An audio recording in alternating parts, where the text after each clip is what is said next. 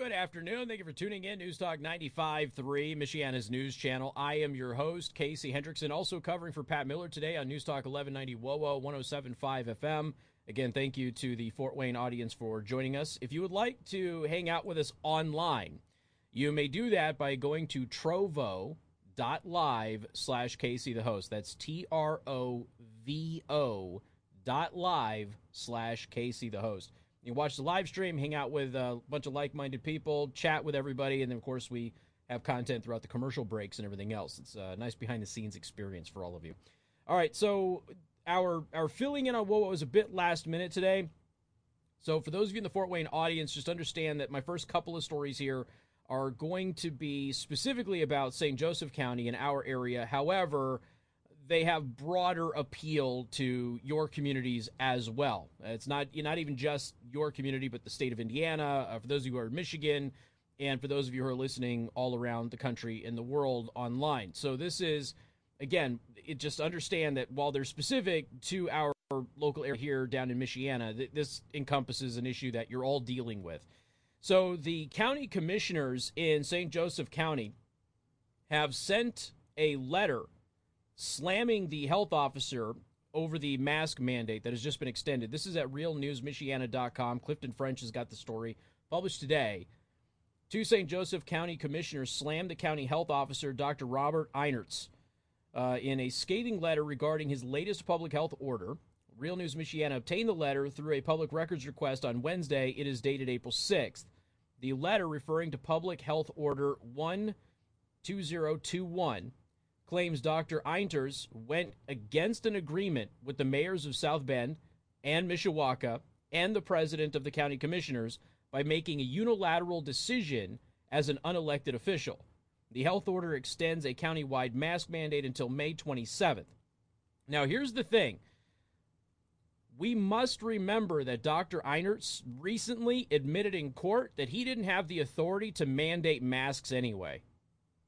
Remember, he was sued. They went to court, and there was, to my knowledge, there was two news outfits in this area that even covered it. This show being one of them, Real News Michiana being the primary source. Pretty much everybody else ignored it. So he got sued. He admitted in court he didn't have the authority to mandate masks anyway. Of course, now he's doing, I'm sure that there's some legalese and some roundabout way of being able to do this that isn't the same violation as what he admitted to in court just a few weeks back. So anyway, here's the letter. I don't need to read the public health order. Everybody already knows that this happened. So again, mask mandate in St. Joseph County extended to May 27th. Last week, we told you that Elkhart was going to extend it. That became official on Monday. So Elkhart has extended theirs as well. Those are the two big counties here for those of you in Fort Wayne. It is troubling and disconcerting that you unilaterally decided to act contrary to the agreement that was reached between you and the local officials. Well, this is par for the course for him. Dr. Einertz has behaved unilaterally, and again, without any legal authority, which he's admitted to in court several times. It is also disappointing that you acted without formally consulting the working group of elected officials to explain why you chose to disregard the input that you asked for, received, and agreed with. Now, the letters are signed by Commissioners Derek Dieter and Deb Fleming, both Republican. Additionally, you failed to engage your board collectively in this decision. The county commissioners work hard to make sure that they appoint qualified members to the board. It is our understanding that you did not consult all your board members prior to making your decision. Well, why would he? Some of those members don't want him to extend the mandate, so why would he consult them? The board, as your governing body, should have been consulted. The letter also continues, it is time for the people to have control in this matter and not be dictated to by your unilateral actions. Real News Michiana reached out to Dr. Einertz. They said he was out of the office. They promised, they super pinky swear that he would get back to them. But we also, we have to, again, you have to remember that when he went through with all of this before, he got sued and he admitted in court he didn't have the authority to do it. And so what is he doing now again? Not consulting with his board, okay? Just bypassing all of them, not adhering to the agreements that he's had with a Republican mayor in Mishawaka, a Democratic mayor in South Bend, and he's disregarding the commissioners as well. He's just doing everything that he wants to do.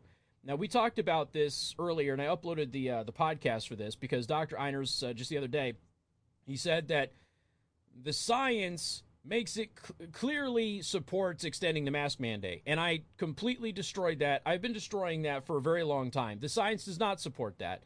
In fact, the science says the exact opposite. But unfortunately, we've got a lot of lazy people out there who just refuse to look at the data, refuse to look at the peer-reviewed research, refuse to look back at the peer-reviewed research going back to even 2009, which we have provided for you on the show. None of it supports Dr. Einers' position. None of it. And then beyond that, we're at a point where if you're over the age of 30 years old, you can get the vaccine in this area now. Okay? Now, Michigan side's a little bit different. Indiana side, if you're over 30, you can get the vaccine now. Not saying you should, not saying you shouldn't. That's your decision. You should be able to make that. Oh, unless, of course, you're a student at a certain university. We'll talk about that here in just a minute. As I've told you before, I've been telling you for the better part of this past year, be prepared for them to require you to get it to be able to go back to your normal life. We already played audio just the other day of Dr. Leanna Wen, who is the health expert that they use at CNN, used to be the head of Planned Parenthood for like 2 months before they fired her. She's out there saying that no state should reopen. And in fact, you shouldn't be allowed to have your freedoms back unless you get the vaccine. So states should, and I'm quoting her now, states should dangle your freedoms like a carrot for you to get the vaccine. And if you don't get the vaccine, you don't get your freedoms. That's her suggestion on It's Not News at CNN, the Conspiracy News Network. That was her suggestion. And she's not alone. We have been over many public health officials who have said very similar claims. Now, you got Governor Holcomb running around like a conspiracy theorist himself. Was it yesterday, maybe the day before, he said, I don't really care what the non-believer. There are no non-believers, Governor. There are simply people who believe in the science, and then there are people on your side. You're the one that's anti-science here. You're the one that's wrong. You're the one whose health experts have been incorrect the entire time. You're the one way back in early August who declared victory on the virus because your mask mandate, and you credited your little mask. It was the only time I ever saw Governor Holcomb excited about anything, and he ran around about all of it. And then what happened a couple weeks later? The third surge happened. Why? Because your little mask mandate didn't do diddly squat. But I get it. You don't have any other answers. You don't have any other suggestions. So we're just going to go ahead and keep doing busy work until herd immunity kicks in or the vaccines force herd immunity, whichever one comes first. And then you'll take credit for everything that happened, which is kind of the point of his little press conference yesterday or the day before. I don't remember which day it was. But this is another example of a local health official who's already admitted in court that he went way past his authority, which, for those of us in Michiana, we've probably dealt with a lot more than those of you in the Fort Wayne area, just because we have Michigan on our border and everything that's happened with Gretchen Whitmer and the Supreme Court ruling that she has violated, all sorts of laws in Michigan, and her basically just discounting the Supreme Court and doing them anyway, and nothing has happened to her, and the legislature hasn't done a darn thing. The recall efforts magically disappear. Her chief health officer all of a sudden goes away, just up and quits out of the blue one day, and he was paid over $100,000 by the governor, and he had to sign a non-disclosure agreement promising not to tell the public what had been happening and promising not to sue the state of Michigan and not to sue Gretchen Whitmer. I still maintain that she tried to diddle him because this has all of the markers of a sexual harassment settlement, but I don't have any actual evidence of that. There's just a bunch of weird stuff that's been going on. But in this area in particular, there's a whole bunch of local officials, politicians, and health officials who have violated the laws of the state in order to unilaterally put in place ineffective, nonsensical policies that are ruining many people's lives and destroying local economies. And we've got a guy who just admitted a few weeks ago in court that he did it illegally, and he's doing it again. Now, let's talk about Notre Dame. And again, I know that for those of you in the Fort Wayne audience, you're not necessarily concerned with Notre Dame. Some of you will be, but this is something that I've been telling you about for a long time. I know I'm not alone on this. You're going to have to deal with at all sorts of schools, not just at the collegiate level, but also in the public school level, your elementary school, your primary schools. You're going to have to deal with this because they're not letting students come back until they get a vaccine. We'll talk about that next on Newstalk 95.3, Michiana's news channel, and covering for Pat Miller on Newstalk 1190 WOWO. 107.5 FM. And good afternoon. Thank you for tuning in. Newstalk 95.3, Michiana's news channel. Also covering for Pat Miller on Newstalk 1190 WOWO, 107.5 FM. All right, University of Notre Dame. This broke today. Told you to be on the lookout for this. And again, I know those of you in the Fort Wayne audience, Notre Dame's not necessarily the university in your backyard, but obviously a prominent university. People from all over the state of Indiana, all over the country, obviously want to go there. But what you're seeing happen at the University of Notre Dame will happen everywhere. I should say almost everywhere. When I say everywhere, I mean like everywhere geographically, not every single school. So the University of Notre Dame will require all students, undergraduate, graduate, and professional returning to campus for the fall 2021 semester to be fully vaccinated against COVID-19, according to the university's executive officers. So Reverend Jenkins and everybody else signed off on this. They wrote that in a letter that was sent today to the campus community. The university will accommodate documented medical or religious exemptions. So, oh man. Speaking of medical ones, one of the things that we do know is you're not supposed to get the vaccines if you're pregnant, particularly the Moderna one. And I'm getting emails from people who have employers that are trying to require their pregnant spouses to get the vaccines or lose their job, even though the official recommendation is to not get it at this point in time until you have the baby. The safety of the university and local communities is always our highest priority, says Father Jenkins, who attended the COVID outbreak event in Washington, D.C. with the Amy Coney Barrett thing. Requiring students to be vaccinated for COVID-19 is a new and important addition to our health policies, one that we believe will enhance public health at Notre Dame and in our community, while also contributing to our ability to return to a more vibrant campus environment. Keep in mind, this is the school that sent me a mask out of thin air that they didn't seal at all. They just sent me a dirty mask in the mail on their own because somebody thought they were a wise guy. Supposed to be a medical school. Go figure. The announcement comes in advance of the university opening a clinic on Thursday, April 8th, with the Pfizer 2-dose vaccine, making it especially easy for current students to meet the vaccine requirement.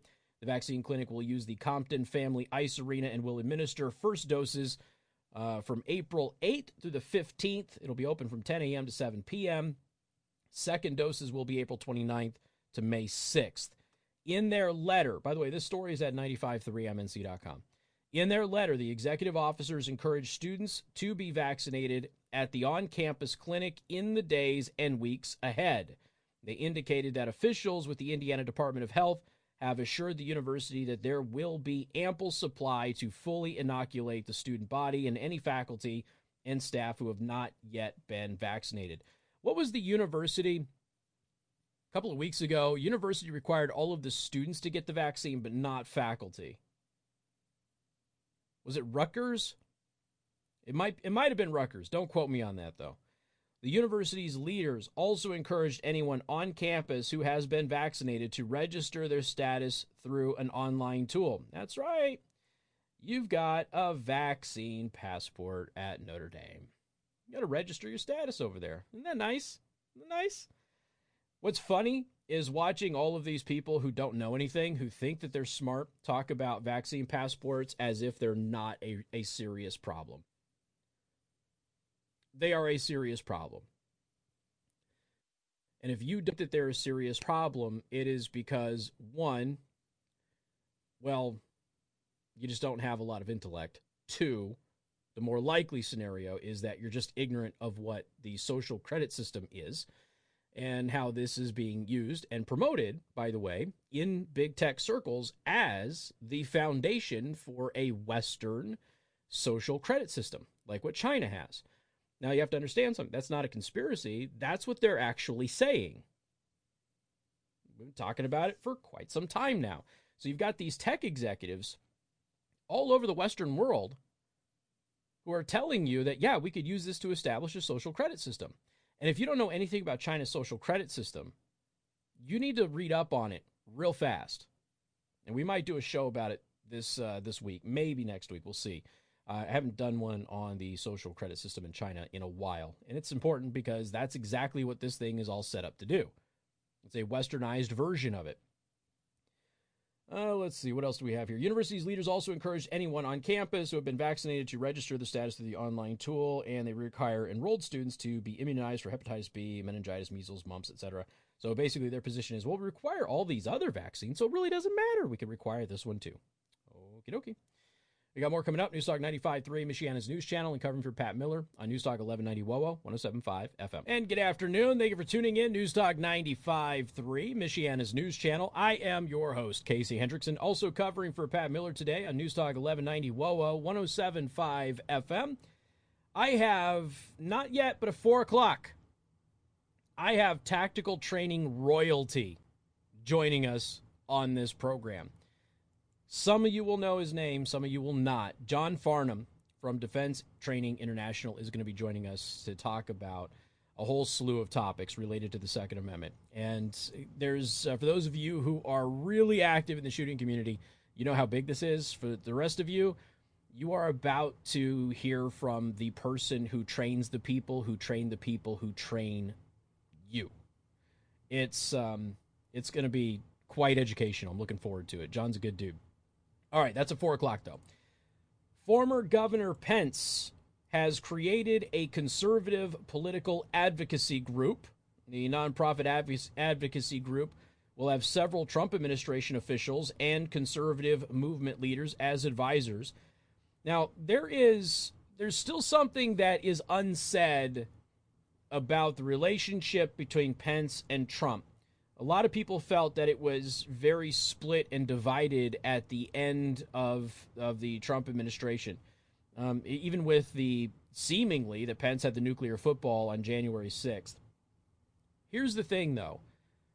Neither man has said that. In fact, Trump has specifically said that he's not even considering a run. Now, this is wordplay, but he's not even considering a run without Pence. So they've kind of, when they're poked and prodded about it, Trump mostly has basically said, no, I don't have any issues with Pence at all. I don't know where that's coming from. And there's obviously a lot of people who are upset with Trump and, well, not Trump, but Pence, because they thought that Pence could have done some things that Pence felt he didn't have the constitutional authority to do. There was one thing that he could have done regarding Wisconsin, which I feel he was incorrect in not at least listening to the Wisconsin legislature. For those of you who do not know, the Wisconsin Supreme Court basically ruled that, about 200,000 ballots may be invalid in Wisconsin because of voter ID laws there. And the legislature in Wisconsin wrote a letter to Pence and said, hey, can you not basically seat the electors from Wisconsin until we can investigate this? And Pence ignored them. Now, again, Pence, I've explained this before, he felt like he didn't have the constitutional authority to do some of the things that people wanted him to do. I tend to agree with him on the vast majority of those issues, but on the Wisconsin issue, he did have the authority, and he chose not to do it. So we've been over that before. I'm just reminding everybody a little bit of a backstory, because Wisconsin is still a bit of a mess. And for those of you who haven't been following Wisconsin, the latest developments is that we've got election officials now who are complaining that they were essentially pushed out of the election process, and we now know that Democrat activists had keys to the absentee ballot counting rooms 2 days before the election even happened, and that election officials were essentially shut out of those rooms. So activists for the Democratic Party had access to those rooms, to those ballots, in violation of state law. So there's a whole bunch of things that are still happening in several other states. No, it's not going to overturn the election. Okay? And every time I mention this, people want to go, well, I mean, they're going to have to overturn it then. No, they won't. They're going to do the same thing that they always do. And what the Nevada election officials have basically said publicly after being confronted with people who used illegal addresses to vote and that sort of thing in Nevada, and is that, well, we don't have a law that allows us to revoke those votes. So there's really nothing we can do. Now, what it can be is it can be a springboard for the next midterm election, and then, of course, the next big election down the line. But it's not. You're not going to get a swap of regime here, with the exception of Biden either retiring or passing away and Kamala taking over. So former Vice President Mike Pence said Wednesday that he has started a new political advocacy group his most recent move to remain involved in the conservative movement, Pence created Advancing American Freedom. It doesn't have the ring to the group that I'm going to be starting, which is the GSB PAC, but okay, Advancing American Freedom. All right, all right. It doesn't have the right ring to it, right? It just for the people on my live stream, you know what I'm talking about. So he said he aims to defend conservative values and oppose Biden's political agenda. Advancing American Freedom plans to build on the success of the last 4 years by promoting traditional conservative values and promoting the successful policies of the Trump administration. That's what Pence said in a statement. Conservatives will not stand idly by as the radical left and the new administration attempt to threaten America's standing as the greatest nation in the world with their destructive policies. So we'll see how it's going. Now, nonprofit group has several Trump administration officials. It will have Kellyanne Conway, Larry Kudlow, Russ Vought, Seema Verma, Andrew Wheeler, Robert Lighthizer. Excuse me, I always get him messed up with another guy. I apologize. David Bernhardt, and others. So, I mean, he's bringing an A-list of people into the group. He also joined the Heritage Foundation here recently, and so I've told you to keep an eye on Pence and his role at the Heritage Foundation because the head of the Heritage Foundation recently just stepped down. So it'll be interesting to see what was on there. So our former governor is still in the mix, still involved, and some people have started to say he's setting himself up for a potential presidential run. We'll see. I remain convinced that right now, his window may very well have been closed, just with the way that things happened. And I've told you for a while who I think you should be paying attention to. All right, coming up next, very interesting name might actually be running for governor of California, and I have questions. I know it's California, you don't care about California, but this one I have some questions, and I want to have a little fun before we get John Farnham on. So we'll talk about that coming up. Newstalk 95.3, Michiana's news channel, and covering for Pat Miller on Newstalk 1190 WOWO 107.5 FM. And good afternoon. Thank you for tuning in. Newstalk 95.3, Michiana's news channel. Once again, I am your host, Casey Hendrickson, also covering for Pat Miller on Newstalk 1190 WOWO 107.5 FM. Friendly reminder, if you'd like to watch the live stream of this radio show, the video presentation of it, you can go to Trovo, TROVO.live,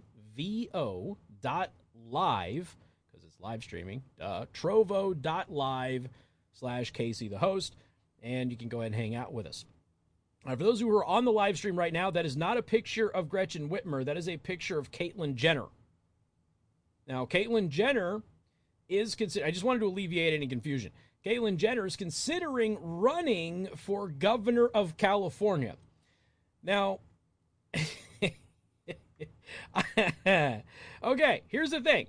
Jenner is a Republican, and I desperately want to be hired as a campaign consultant for the Democrat opponent.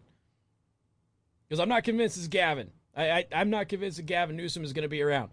Now, the reason that I desperately want to be the political strategist or some kind of an advisor to the campaign for Jenner's opponent, the reason I want to is I want to be the guy that designs and runs the ads where we say that Bruce Jenner underwent a transition to escape being tried for killing somebody in an automobile accident. I want to be that guy because that's what happened. And nobody wants to talk about it because you're not supposed to talk about everything. Bruce Jenner killed somebody and started to get in trouble and magically flipped genders just like that, and nobody said a word about the car accident again. And I'm sorry, that's wrong. Now, of course, this brings up a whole host of questions, too. If you used to be somebody and then you change into another person, can you still be held accountable for the crimes that you committed while you were a different person? I would assume so, but I suppose that question has to be answered at some point, right, in our legal society. But I desperately, desperately want to be the person who writes those campaign ads. I really, really do. Jenner, a Republican, is being advised by former Trump campaign consultant and fundraiser Carolyn Wren, according to Axios. Democratic California Governor Gavin Newsom is facing a recall campaign as a result of his handling of COVID-19 pandemic and a bunch of other stuff. Let's just be honest. Here's the thing. California, I tried telling you who that guy was. You didn't listen to me. Nobody ever listens to me. Nobody ever listens to me, and you always regret it. NPR basically apologized to me yesterday for being right. I mean, it's just, Jenner has occasionally commented on Republican politics since coming out as a transgender in 2016, a Ted Cruz supporter during the 2016 presidential primaries. It told a group of University of Pennsylvania students that she's gotten more flack for being a conservative Republican than I have for being trans. Well, that's because you're in the People's Republic of California, of course. Being a Republican is what gets you ostracized over there. Jenner also joked about serving as Kanye West's vice president during the rapper's ill-fated 2020 presidential run, which, here's the thing, though, and Daily Caller is writing this. Can we just stop for just a second here? Okay. Kanye has a psychological disorder. And when he goes into these manic episodes, he has no control over his behavior. And that's where these outlandish things kind of happen with him. And anybody who has been around anybody who has this illness understands how this plays out. And there's a lot of people, oh, Kanye, you make fun of Kanye and everything. Okay, yes, Kanye does some outlandish things because he's having a psychiatric episode. It is not because Kanye is a piece of garbage. It is not because of anything else. He is literally having a mental episode that cannot be controlled with medication. And people have to start recognizing that and backing away from him. You got to help him. You don't indulge him, and you also don't attack him, because that sends him into a further, a more immersive episode. So, I realize a lot of people don't know this. Okay, I understand that, but this is a very serious psychological issue with Kanye West, and a lot of people early on maybe thought that Kanye was having some problems before he went all in on Donald Trump and everything else. But it turns out that he does. He's got a psychological disorder. He goes through these manic episodes, and there's just his medication doesn't control it. And they've talked about it before. Getting the cocktail of medication for this issue right is extremely difficult. And so his are really bad, so they'll last for weeks at a time instead of just days. Most people will deal with it for days. You kind of deal with it for weeks. And I'm sure that his status in society doesn't help that, because people feed into the mania. And unfortunately, he can't get out of it. This is a real problem. And let's not forget, too, that are they officially divorced yet, or is she just filed? Let's not forget that Kim Kardashian is a predator who preyed upon him in order to steal from him. Let's not forget that fact, too, shall we? Let's see. Now, West is Jenner's former stepson-in-law, because, Kim Kardashian, all that stuff. So people were asking me about the Newsom recall petition earlier today. They're at 2.1 million signatures. The March 17th, they were at 2.1 million signatures ahead of the March 17th deadline. And yeah, so they're working for certification on that right now. So we'll see. We'll see how that goes. The last time that this happened in California, Gray Davis was removed in 2003. Arnold Schwarzenegger came in. Arnold Schwarzenegger, in his first term as governor of California, could best be described as, this is why I like making fun of Arnold Schwarzenegger when he attacks Trump, because Arnold Schwarzenegger's first term in California was Trump version 1. Arnold Schwarzenegger did everything that Trump did, but worse, in his first term. Remember when Arnold Schwarzenegger used to wear, but he'd have his cigars, he'd be on the news, and they'd be like, how come you're not listening to the Democrats in the legislature? And he looked right at the camera and he goes, because they are losers, and I don't listen to losers. I don't do a good Arnold impression. I apologize. You remember that? He did that stuff every day. Every single day. Somebody attacks Trump. Trump responds, and Arnold's like, that's not very presidential. It's like, shut up. It's like him trying to be an environmentalist right now, driving around with all of his Humvees and stuff. Keep your mouth shut, man. Kids, don't do steroids. So, this is interesting stuff to watch happen here, but I'm hoping it does happen, just because honestly, this is going to make my life so much easier when it comes to show prep. And I desperately want to see, because politics gets evil, I desperately want to see somebody have the courage to do the political ads that highlight that Caitlyn Jenner, as Bruce Jenner, killed somebody and then magically swapped who they were to avoid trial. I want to make sure that somebody brings that to the attention of everybody. It's critical. All right, so a few things for you before we got John Farnham coming up. John Farnham, again, tactical firearms instructor, trains the people who train the people who train the people who train police and military. I mean, that's who this guy is. He's royalty in the tactical training realm. Go to theburningtruth.us. This is my website, theburningtruth.us. You can get to all of my social media there. You can get my podcast there. You can get the daily show prep there. You got to sign up for the free newsletter to get the show prep. I give you the stuff for free, so all I'm asking is that you sign up for the newsletter. I don't harass you with a bunch of stuff, and I don't sell your information to anybody yet. The Chinese haven't made me a big enough offer. If that happens, I'll give you fair warning. But go to theburningtruth.us, sign up for the free newsletter, and check out the website. And, of course, join us on trovo.live/Casey, the host, for live streaming during the radio show. More coming up next. And good afternoon. Thank you for tuning in. News Talk 95.3, Michiana's news channel. I am your host, Casey Hendrickson. Also want to thank the Fort Wayne audience for joining us. I'm covering for Pat Miller today on News Talk 1190 WOWO, 107.5 FM. Trying to get John Farnham on the line right now. We had an issue with our outbound phone line here at the radio station, so I do apologize about that delay. We'll get him on here hopefully in just a couple of minutes. There is another report out there from Hollywood.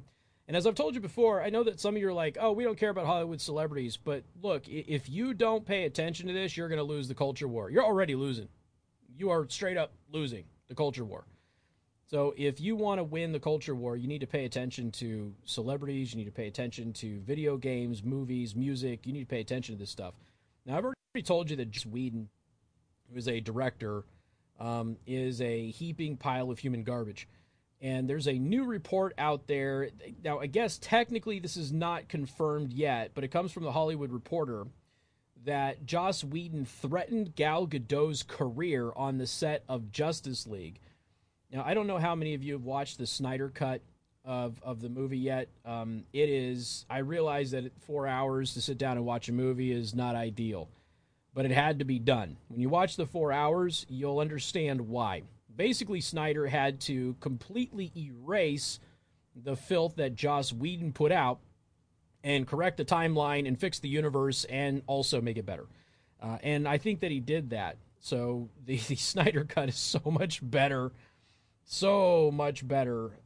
than the Joss Whedon version of Justice League. So definitely check it out on HBO if you have it. But the Hollywood Reporter is alleging that Joss Whedon threatened Gal Gadot's career on the set of Justice League. Now, this is not the first time that he has done that. He has ruined actresses' careers in the past, and this appears to be yet another example of that behavior, even though Gal Gadot clearly has more clout in Hollywood than he does, but apparently he still tried to threaten the career. So we'll see how this all develops and everything else. But you have to pay attention. You have to pay attention to this stuff. And I understand, I understand that a lot of people don't think that celebrities are all that important and everything else. But this is the culture war. You know, we play music from conservatives or right-leaning artists that, you know, we play that music on the live stream sometimes that, you know, a lot of you, it's music that you typically wouldn't like. But one of the reasons that we do it is you need to understand that there are those out there, Tom McDonald's and others, that are fighting the good fight in music. And even if you don't like the genre of music, even if you don't like the way that he looks, the message is good. And they're trying to build a foundation for your kids and your grandkids who will listen to this music to have somebody that is you know, singing about and rapping about and performing about positive things. You know, we had Zuby on the show a while ago. Zuby is a rapper from England, and he's the one that identified as a woman to break the women's deadlift record and then went right back to identifying as a man again. And he did it to prove a point. He is one of the nicest people that you're ever going to meet. He's down to earth. He's involved in politics and everything else now. The guy doesn't even cuss. He doesn't even say a single bad word in his music. It's clean music.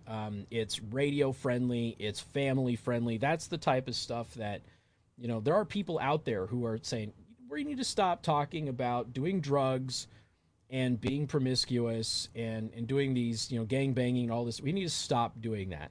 So there are those who are fighting the good fight. But it is funny watching people kind of resist that just because they don't like the genre of music. And they automatically, because of their biases, just assign, some negative opinion to some of these people because of the way they look or the type of music they play. And I've told you before, I will continue to tell you need to start paying attention to this stuff. How do you think they get your kids? Go back to when some of us were kids. And for those of you who were a little older, were the parents of my generation, you probably didn't pick up on it, but, we had, propaganda thrown in our face constantly. All the animal shows on Saturday mornings, Captain Planet, all of these things, they're all designed to be propaganda to steer us. Now, as you get older, most people wise up and kind of get out of that, but it's all designed to brainwash your kids. And it starts in Hollywood. Then you get music doing it as well. Then you get comic books that are doing it. There's the latest Captain America attacks Jordan Peterson, for crying out loud. Don't get me started on the change to Captain America, to this weird character, but all of that stuff is designed to brainwash your kids, change their viewpoints, change the culture. And while a lot of you were like, that stuff's not important, they continued to make progress in that culture war. And guess what? You woke up a couple years ago and you realized, crap, we lost. We lost the culture war. So how are we going to get it back? And to be honest with you, and I mean this respectfully, because I'm doing this from a position of somebody who is no longer young, but not yet old. At one point in time, I was the youngest talk radio host in the country. I wrote articles about it. I was in the trades about it. I was on Drudge about it. It was a whole thing. At one point in time, that was me. There's a whole new generation of those young people now. Whereas I was a bit of a fluke to get into this industry at that age. Now there's a ton of people who are even younger than I was who are in this industry. And they grew up in this culture war as well. So some of the older generations ignored the culture war altogether. They just completely ignored it. And while it's fine and dandy to talk about, religion, and we have to get, the Bible back in school and everything else, that is what I would call a lazy cop-out. It's not good enough, and it doesn't fix the problem that we have. There's an element to that in the overall culture war, no doubt about it. But just saying if we put God back in school or the Bible back in school, that it's going to fix everything. You have to understand, when it comes to religious nations, the United States is not even near the top of the list. There's a whole bunch of countries that are far more religious who have the Bible in school, who have God in school. And I'm talking about Christendom. I'm not talking about the other religions, but just Christendom, because that's primarily what we talk about in this country. And they are all worse off than we are. So that's not the answer. It is a part of the answer, because having the strength to kind of go your own way and be willing to stand up to this type of stuff is something that can be gained from faith. We talked about the lead singer of Skillet a couple of weeks ago, who finally spoke out about who he is as a conservative and fighting against cancel culture. And this is the front man for an extremely popular band, who's putting his band's reputation and careers pretty much on the line. But he did it because he's a Christian.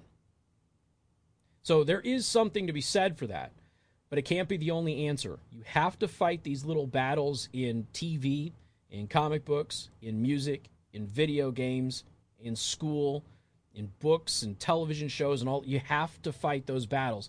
If you don't, even in toys, If you don't, you will continue to lose. More coming up. Newstalk 95.3, Michiana's news channel. And welcome back. Thank you for tuning in. Newstalk 95.3, Michiana's news channel.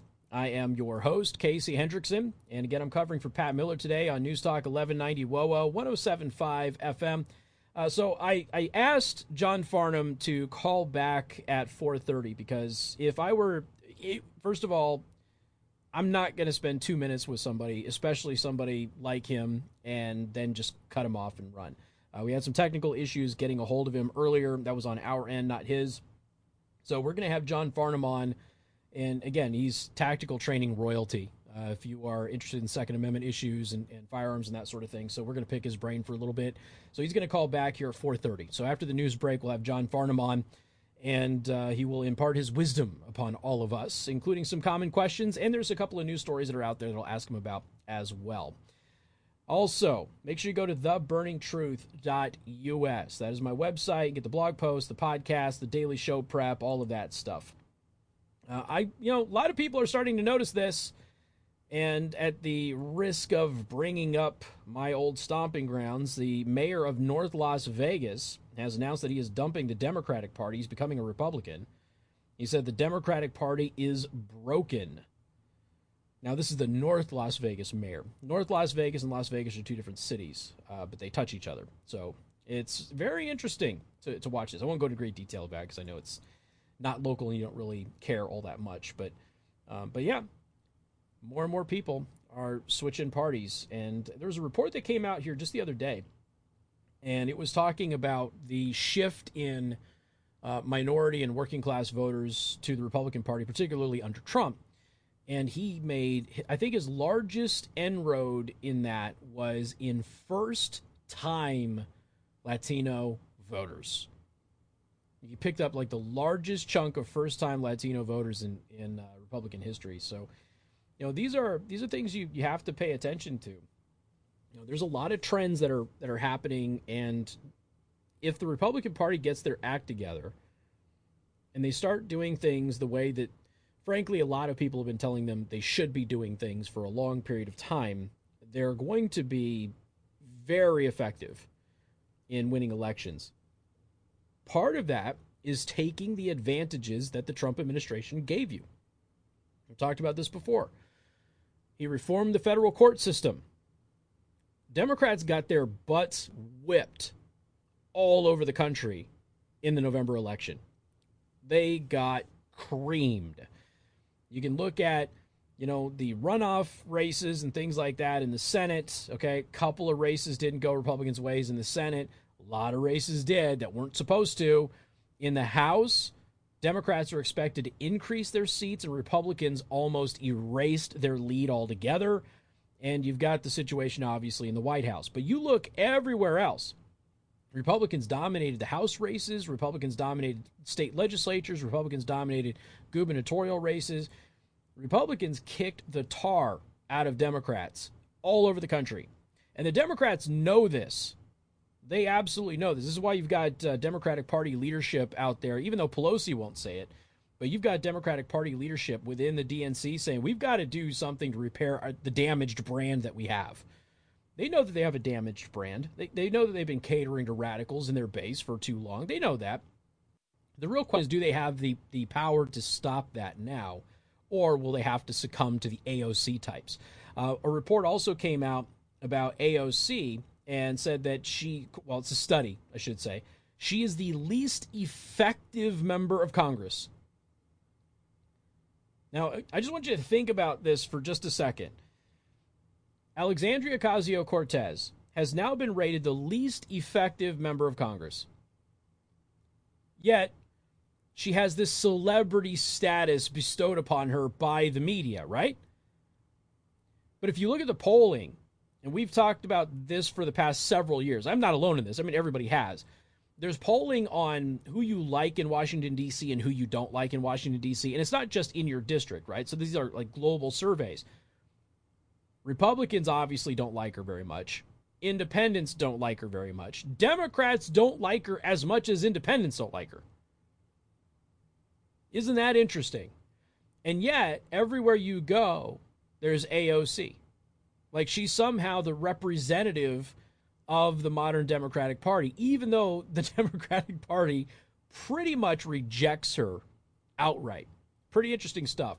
We'll have John Farnham coming up. Again, he's a tactical training master. We're going to talk about some various things with him, pick his brain for a little bit. All of that's coming up next right here on 95.3 MNC and News Talk 1190 WOWO 107.5 FM. Good afternoon. Thank you for tuning in. News Talk 95.3, Michiana's news channel. I am your host, Casey Hendrickson.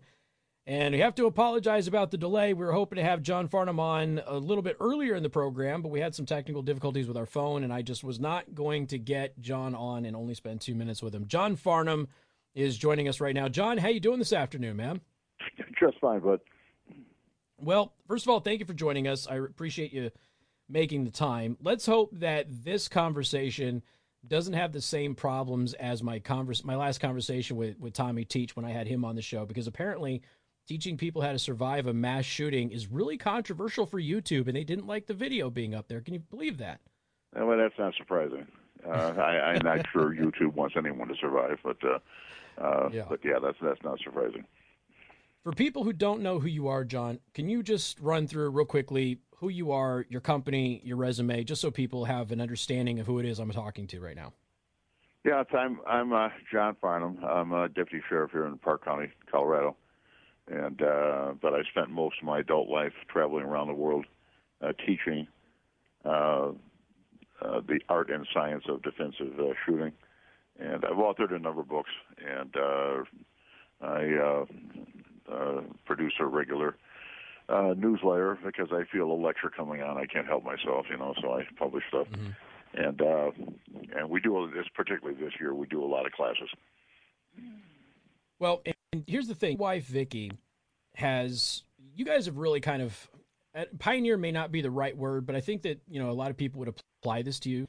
You guys have really pioneered how to train women, how to properly use firearms in a defensive capacity. Kind of talk about that process.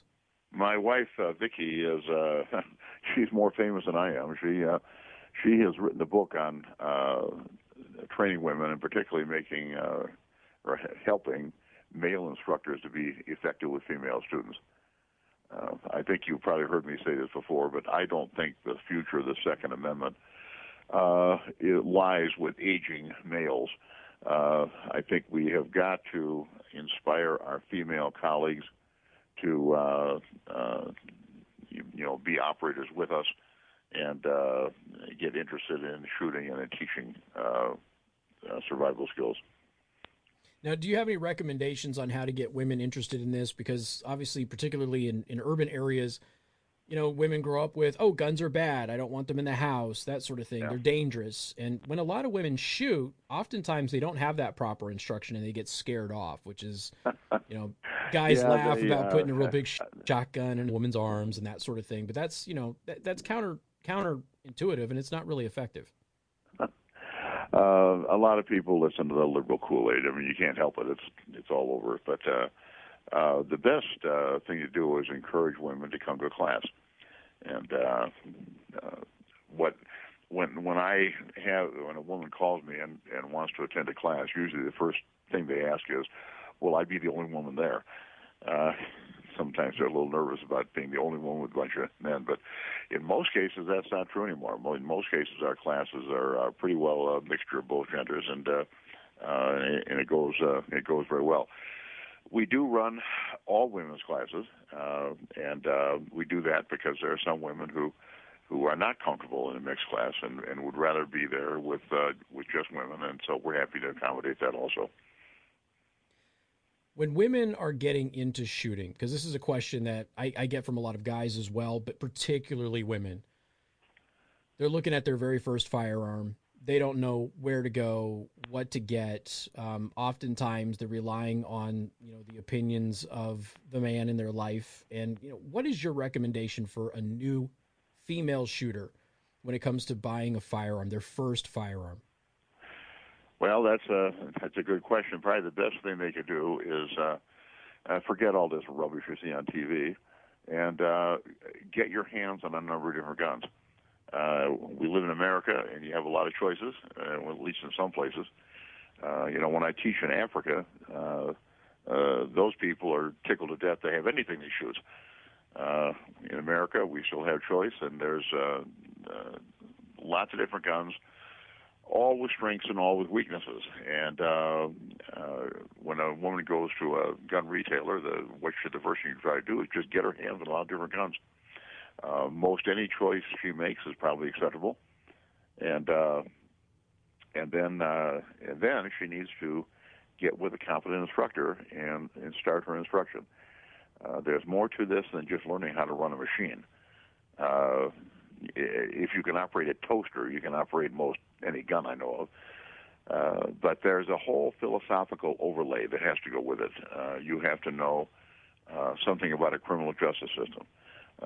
You have to know, what represents your best course of action, how to avoid encounters that may be harmful. There's a lot of stuff to know, how to communicate with police, and so we may not learn all this in one sitting. Yeah, it's obviously going to take some time, and let's be honest. But one of the other things too is the caliber of the gun that you're going to get. A lot of people have very strong opinions about that.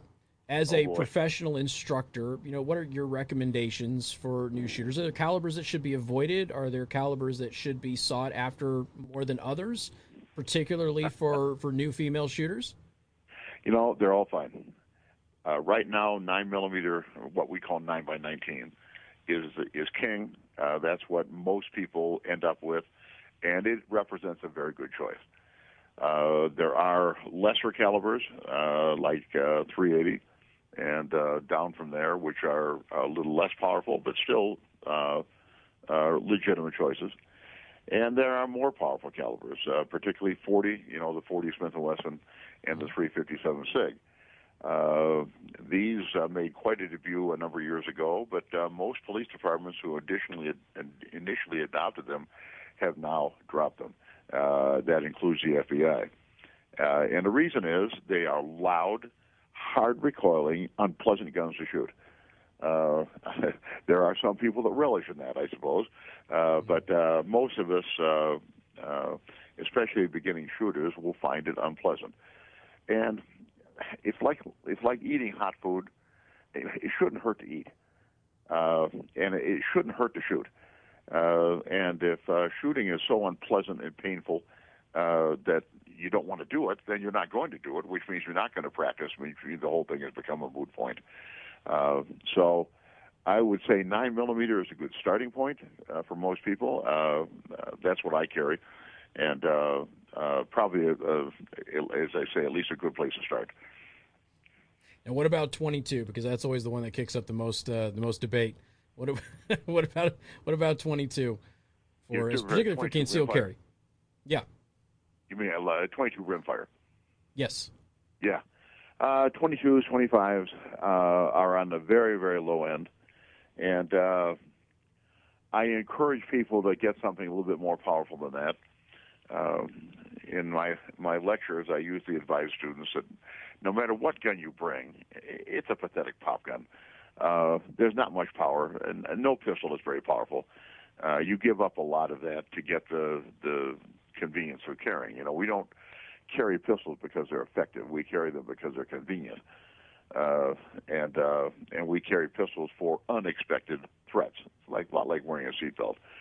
The 22 can be effective, but I think, for instance, the 9mm is a good deal more effective, and it really isn't that much more unpleasant to shoot.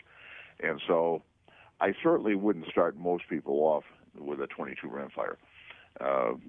Another problem is, of course, the ammunition is relatively cheap because the dimensions are not held to the close tolerances they are for other calibers.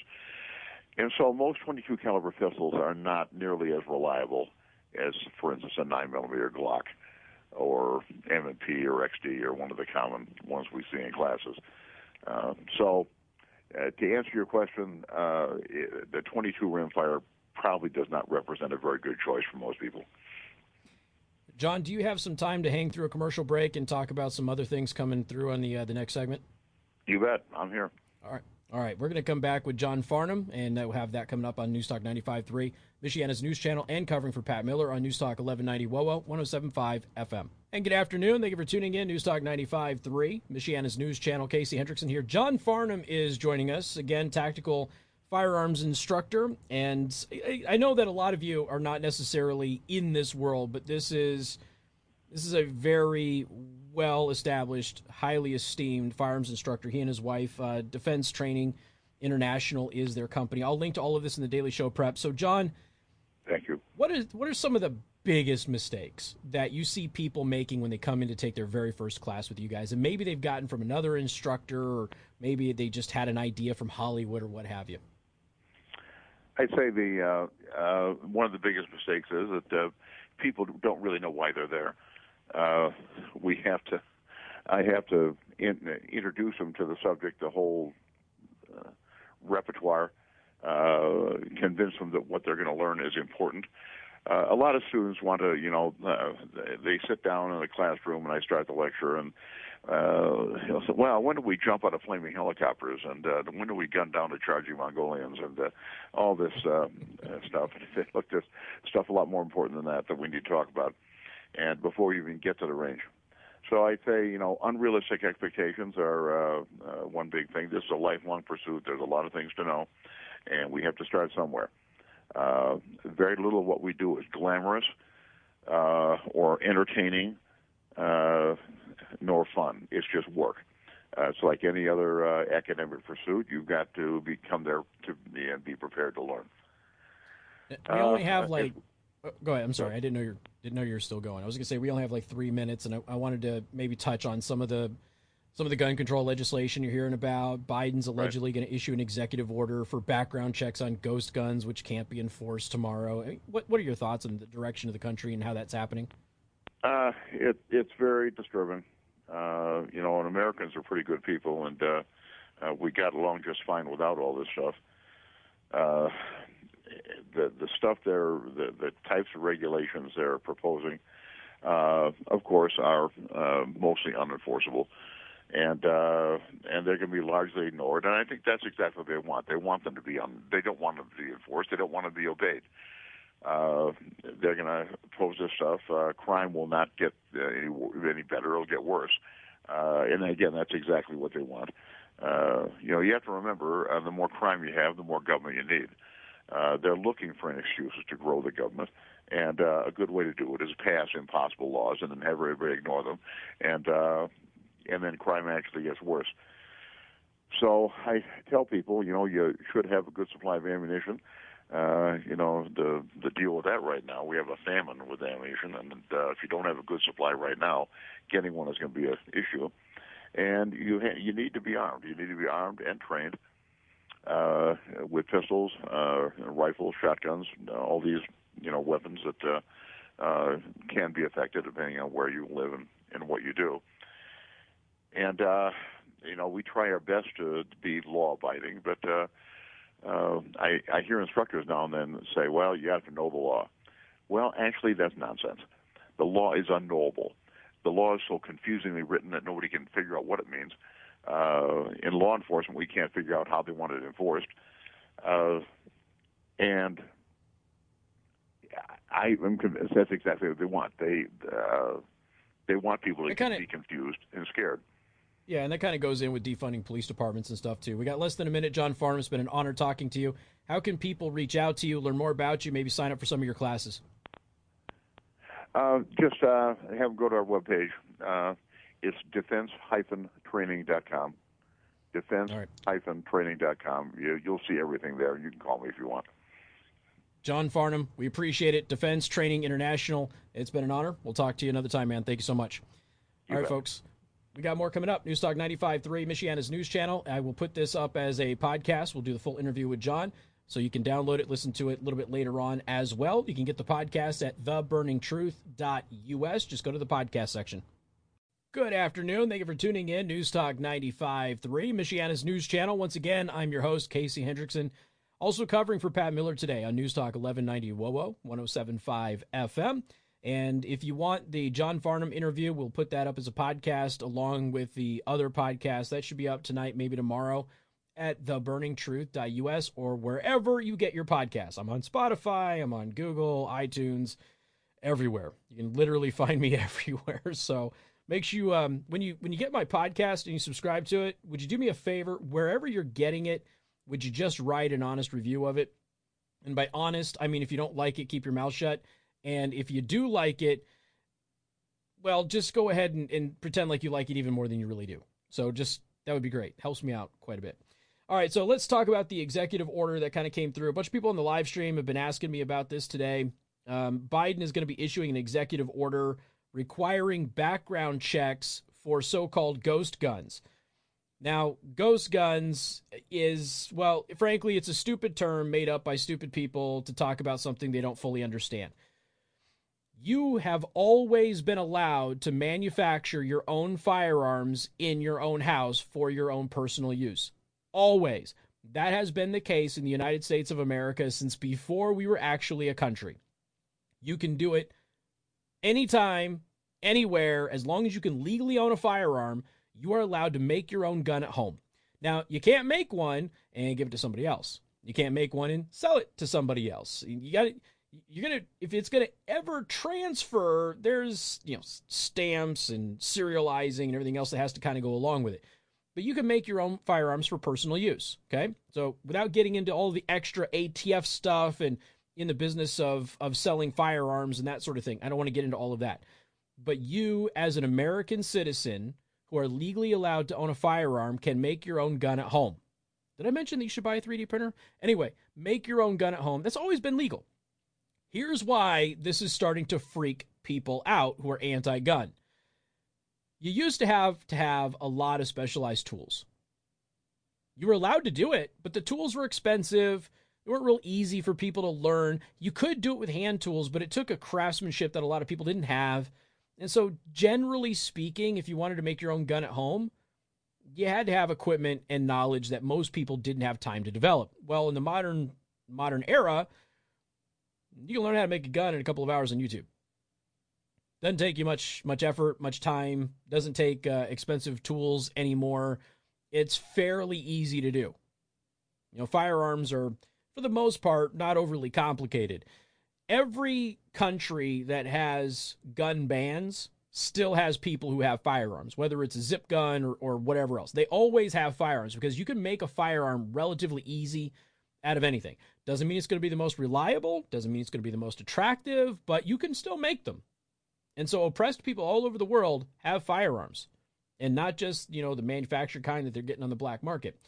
So ghost guns are those guns that were made at home that don't have serial numbers, that sort of thing. This is a bunch of fear-mongering. And somebody just asked me a question, said, hey, Casey, when was the last time a ghost gun was used in a mass shooting? Never. Not that I'm aware of. If it did happen, it would have been all over the news because that would have been the thing to go ahead and go after all sorts of stuff. Oh, you want to have a CNC machine at home? Yeah, not anymore. Oh, you want to have a 3D printer? Not anymore. So, and they're doing all sorts of things to try and rein in 3D printing and stuff like that. But there's, again, by the way, when I say a 3D printing gun, you need to understand there's a lot more involved than just buying a 3D printer and printing a plastic gun and being able to shoot it. It doesn't work that way. All right. Don't be silly. But that's what they're trying to tell everybody. They're trying to tell everybody that it's so easy, even a child can do it. Not necessarily. It's not that simple. But what I find interesting about this is on Yahoo's. Usurper Biden will issue a number of executive orders on gun control on Thursday, according to Politico. In particular, Biden will direct the administration to require background checks for buyers of ghost guns or homemade guns that lack serial numbers. So can we sell them now?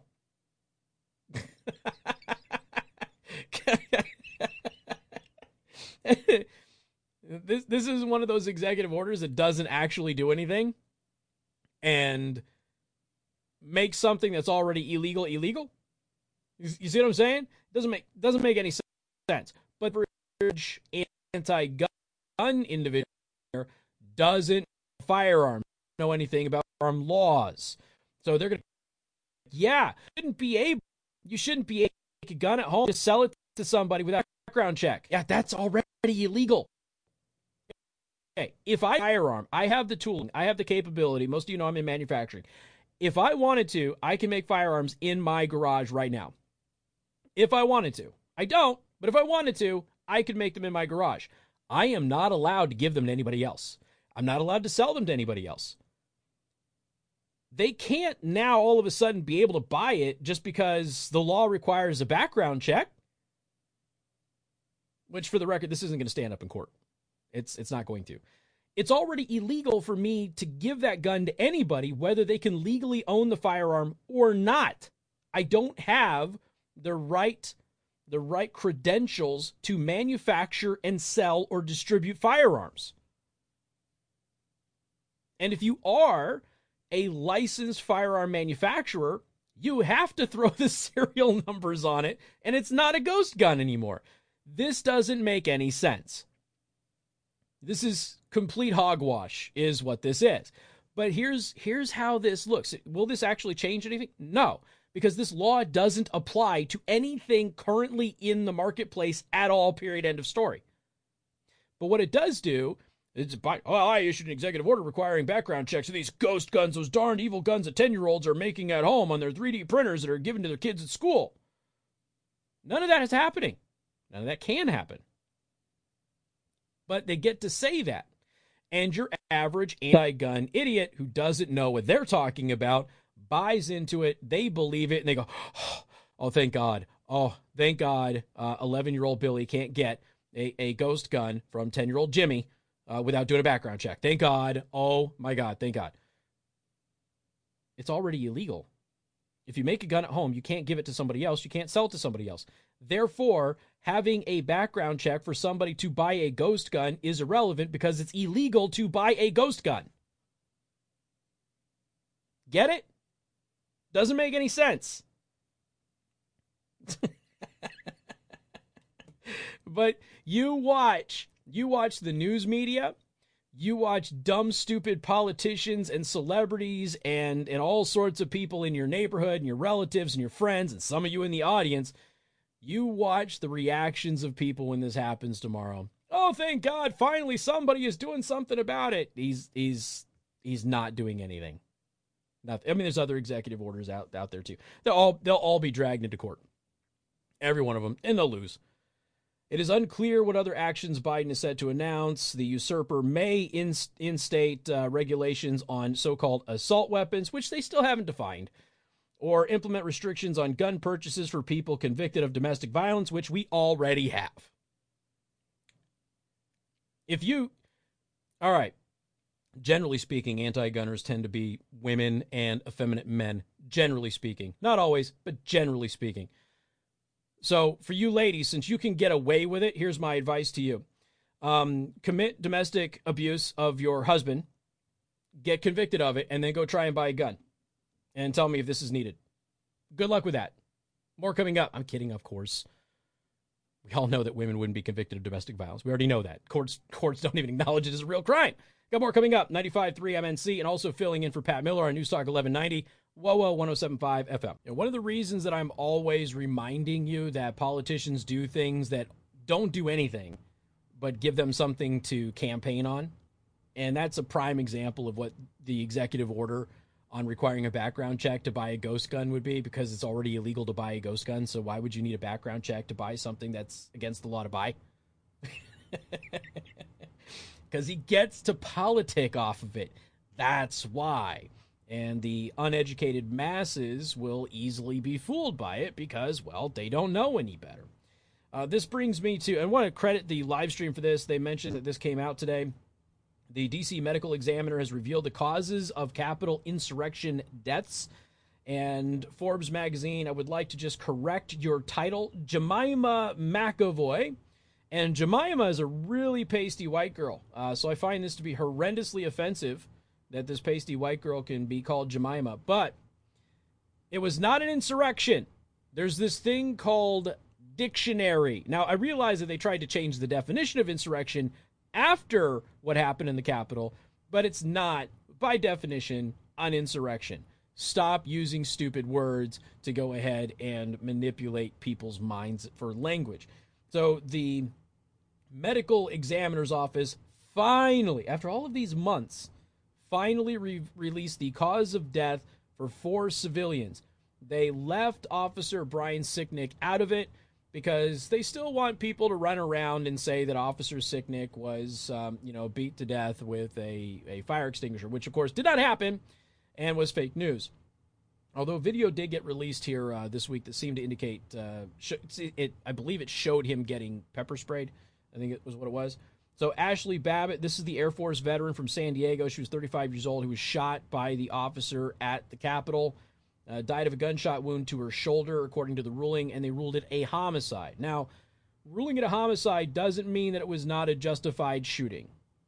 All right? I have some questions about it, but I've also spoken with some law enforcement people on what was on the other side of that door that hasn't necessarily been known by the public and why deadly force might have been used, even though she was unarmed, okay?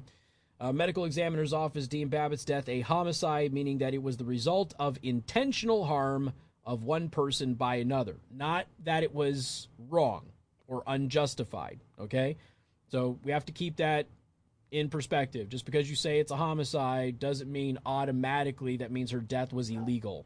That's not what it means. It means somebody intended to kill her, and that's what happened. All right, so what else do we have here? 34-year-old Roseanne Boylan died as a result of a drug overdose, listing her death as accidental and the cause as acute amphetamine intoxication. It was believed that maybe she was trampled to death. So, nope, she died from an overdose, just like George Floyd did. What else do we have here? The other 2 civilians that died that day were killed by disease as opposed to injuries incurred during the riot. The medical examiner said, listing the death of 50-year-old Benjamin Phillips of Pennsylvania and 55-year-old Kevin Greason of Alabama as hypertensive atherosclerotic cardiovascular disease. Basically, it's heart failure is what it was. A lawyer for Greason previously clarified that he had died of a heart attack while Phillips died of a stroke, according to the Philadelphia Inquirer. But they did not, again, go into Officer Sicknick.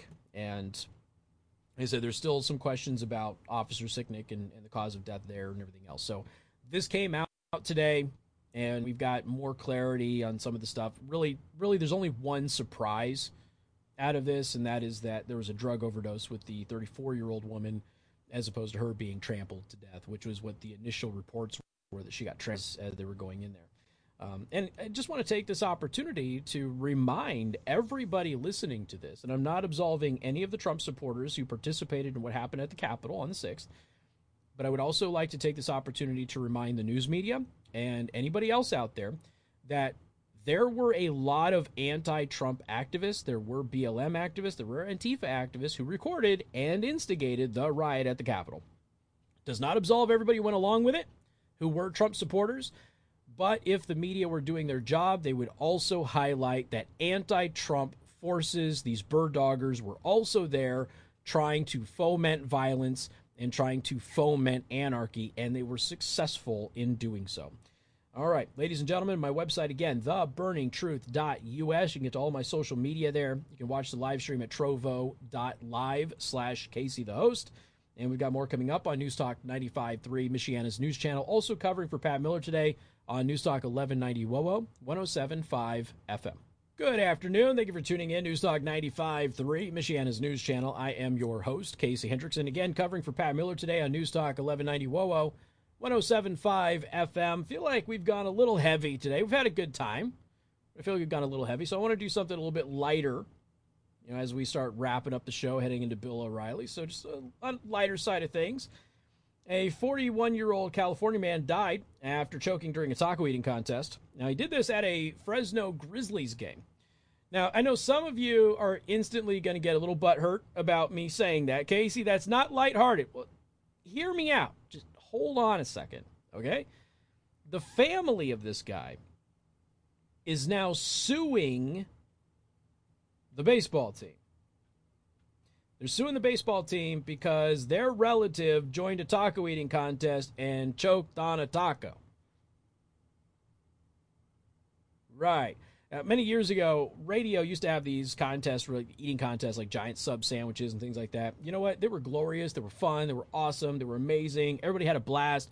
And then somebody died. And now the entire radio industry has basically boycotted this type of promotion, which is really sad because they were great. So we don't do those anymore. And they were really good fundraisers for charities and things like that too. But not, can't do it anymore because one person had some reaction to something and died. And as a result of them pushing themselves too much or whatever, everybody else has to suffer. So this 41-year-old guy from California died after choking during a taco eating contest at a Fresno Grizzlies game, according to the Fresno Bee. The lawsuit against Fresno Sports and Events, the owners of the Fresno Grizzlies, claimed that they neglected to make Hutchings aware of the risks of participating in the competition. And that is how a man choking to death on a taco becomes comical. See? You didn't have faith in me, but we got there.